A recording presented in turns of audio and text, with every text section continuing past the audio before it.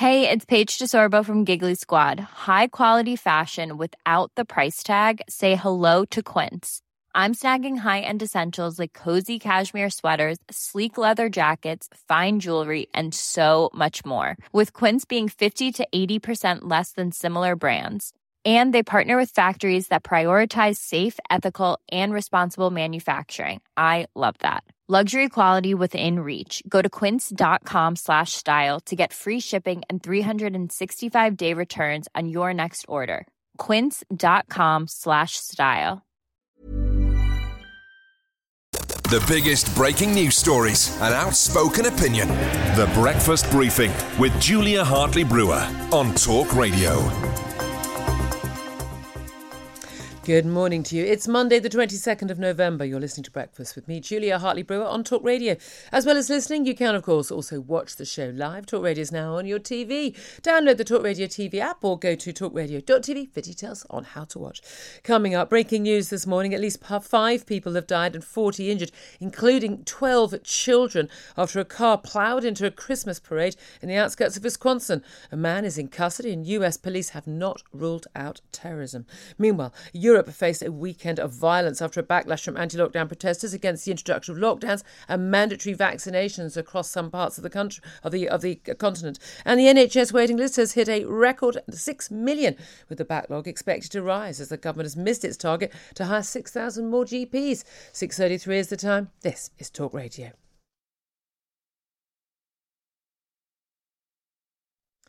Good morning to you. Thank you very much indeed for your company. Really appreciate you joining me. Lots to talk about, events happening over the weekend and lockdown-related, COVID-related issues. I mean, I dread the times when this topic comes back to leading the news. But actually, breaking news this morning is that horrific attack on a Christmas parade in Wisconsin. It happened in Waukesha. It's a suburb on the outskirts of Milwaukee in Wisconsin.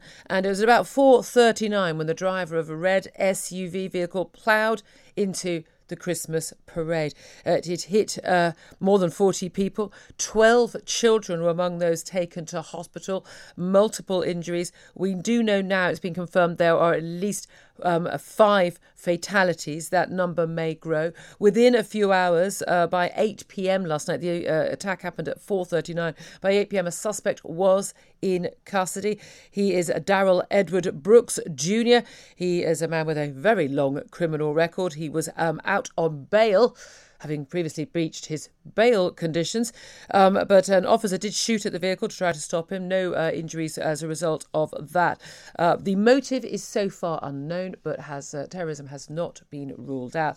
But lots of discussion going on in America in the wake of the Kyle Rittenhouse acquittal last week, at the end of last week, prompting yet more race wars going on in the States because the suspect in custody is a black man. And there are obviously lots and lots of questions being raised about what his motive might be, especially looking through his social media. We're going to talk about some of that later in the show. But right now, the really, really scary news is that multiple people are dead. We know at least 28 injured, and we know 5 people are dead. Let's talk about this and all of the other big stories of the day with Benedict Spence. He's a political commentator and joining us right now. Good morning to you, Benedict. Good morning, Julia. How are you? Very well indeed. Very, very sobering news coming out of Wisconsin. Waukesha, I mean, a boring, quiet, middle of the road suburb of Milwaukee. Christmas parade happening, late November. We'd have thought this was a small town event, effectively, but not now. After this red SUV ploughed into Christmas parade. Now, there is video available online on social media, which I've seen, where you can actually see the point at which the vehicle is quite clearly driven at those who are parading children and adults in the parade. It's absolutely shocking video. I would entreat people not to share that video. There will be family members, parents of those victims who it's just inappropriate. But very, very, very scary times.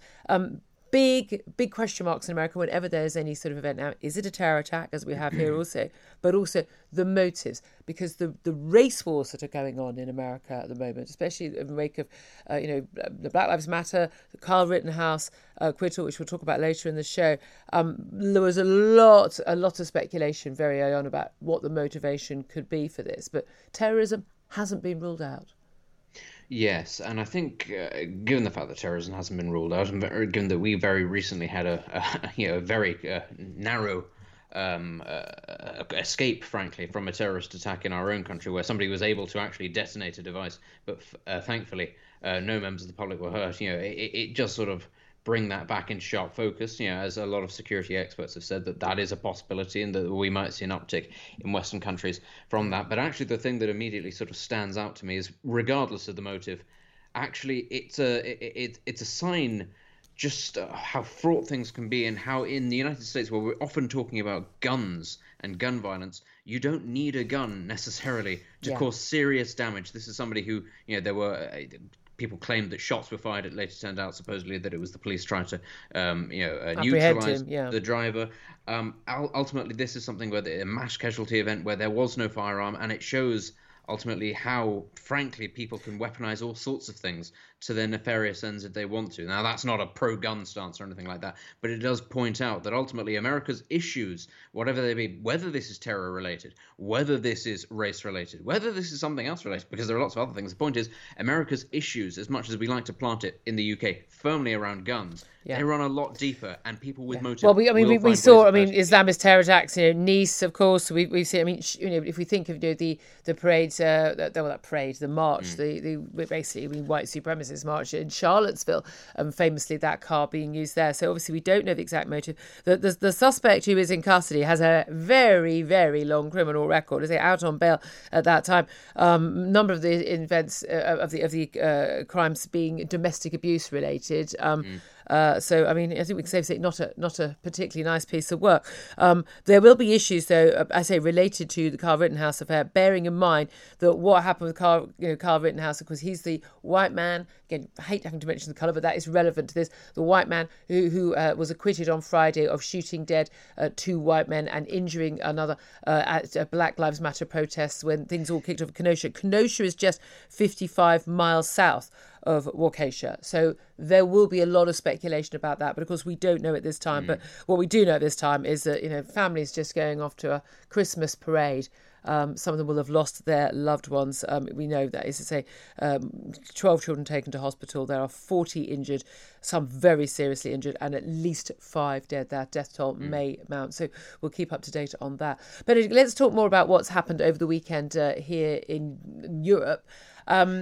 We had Sajid Javid, the health secretary, yesterday doing various political interviews, saying that there was no plans. There's no, very much trying to talk down this idea. We're not going to go into Plan B right now. We are not looking at mandatory jabs. It should be a medical treatment should be a choice, etc. We're facing quite a lot of people demanding these things, as it's happened. Mandatory jabs from 1st of February in Austria, and lockdown starting this morning. Netherlands also bringing in lockdowns.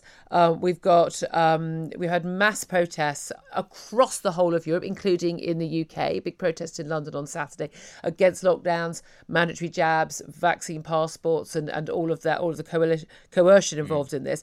We saw yesterday water cannon being fired in Belgium against protesters there. We saw police open fire in the Netherlands over the weekend on protesters. This has all got much more upgraded. Was it, inevitable, the threat that yet again another winter of lockdown being threatened, coercion on jabs, Germany saying they're going to follow suit from Austria to bring in mandatory jabs? I've got to be honest with you, I am absolutely terrified. Genuinely scared about what is happening in Europe. Supposedly our liberal democratic friends who and bringing in these authoritarian measures. What do you make of the political reaction to all of this?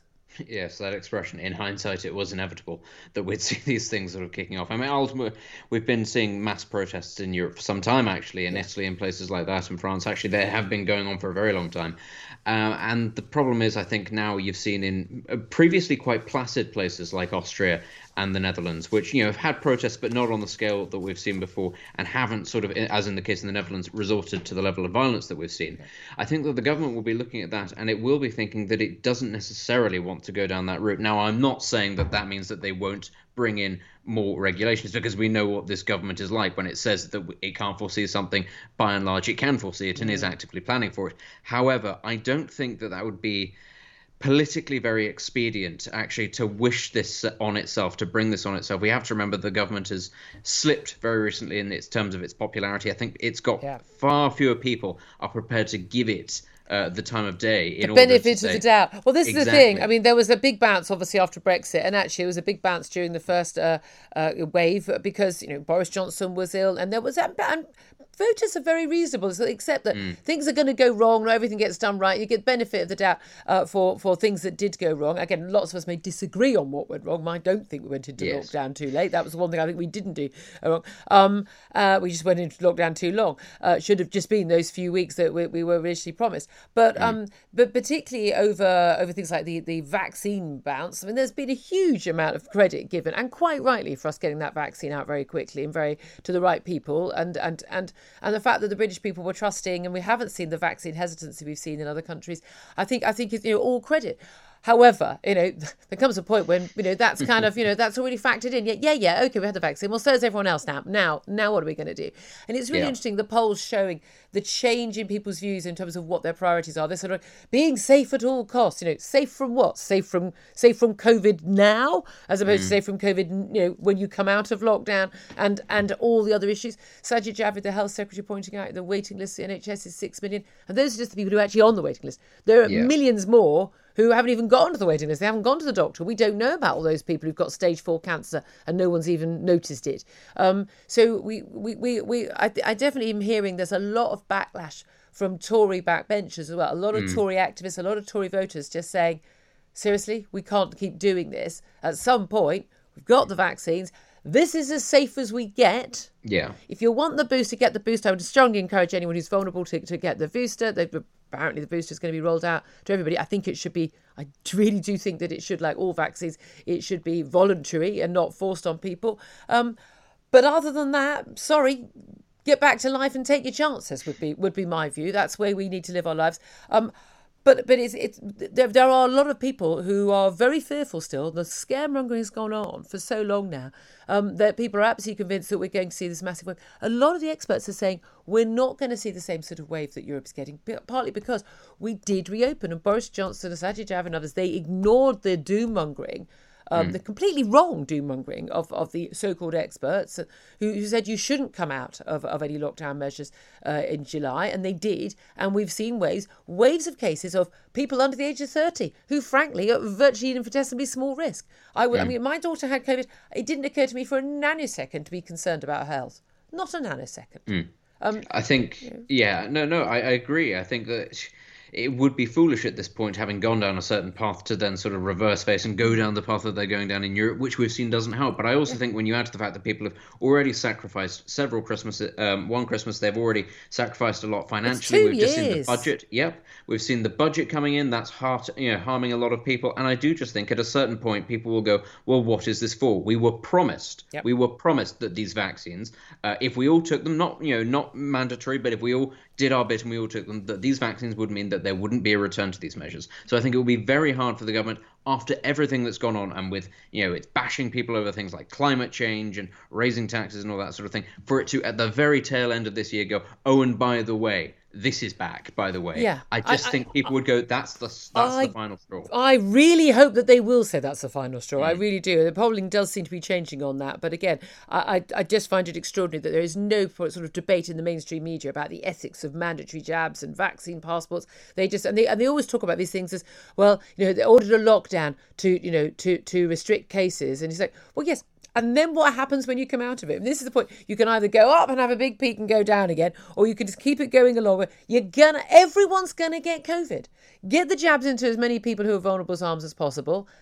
And then I'm afraid that's all you can do. I mean, what's interesting, of course, is that we do actually have better coverage. Not only do we have a huge section of society which has actually got immunity now from the Delta because they've just had it in the last few months. I mean, pretty much every teenager and everyone in their 20s has had COVID over the summer. Also, our vax rates don't look as good as some other European countries because they're including all these children they vaccinated from the age of 12. Well, you can vaccinate as many 12-year-olds as you want, but you're not going to save many lives. Vaccinating over 60s and over 70s is where you save lives. And we actually, of over 60s in this country, only 4% have not had at least one jab, most of them two. We are really at a very, very, very safe level in terms of people getting COVID, but not getting seriously sick from it, and certainly not dying from it en masse. And I just think we really need to get to grips with that. The Breakfast Briefing with Julia Hartley-Brewer on Talk Radio. If you liked what you heard, please subscribe and give me a good review. And don't forget to catch me on the Talk Radio Breakfast Show every weekday from 6:30 until 10. Even on a budget, quality is non-negotiable. That's why Quince is the place to score high-end essentials at 50 to 80% less than similar brands. Get your hands on buttery soft cashmere sweaters from just $60, Italian leather jackets, and so much more. And the best part about Quince, they exclusively partner with factories committed to safe, ethical, and responsible manufacturing. Elevate your style without the elevated price tag with Quince. Go to quince.com/upgrade for free shipping and 365-day returns. When you make decisions for your company, you look for the no-brainers. And if you have a lot of mailing to do, Stamps.com is the ultimate no-brainer. It streamlines your processes to make your business more efficient, which makes you less busy. Mail checks, invoices, legal documents, and everything you need to keep your business running with Stamps.com. Seamlessly connect with every major marketplace and shopping cart. Schedule package pickups and see your cheapest and fastest shipping options from different carriers. With rates up to 89% off USPS and UPS rates. And with the Stamps.com mobile app, you can take care of mailing and shipping wherever you are. Make the same no-brainer decision as over 1 million other businesses with Stamps.com. Sign up with code PROGRAM for a 4-week trial, plus free postage and a free digital scale. No long-term commitments or contracts. That's Stamps.com. Code PROGRAM.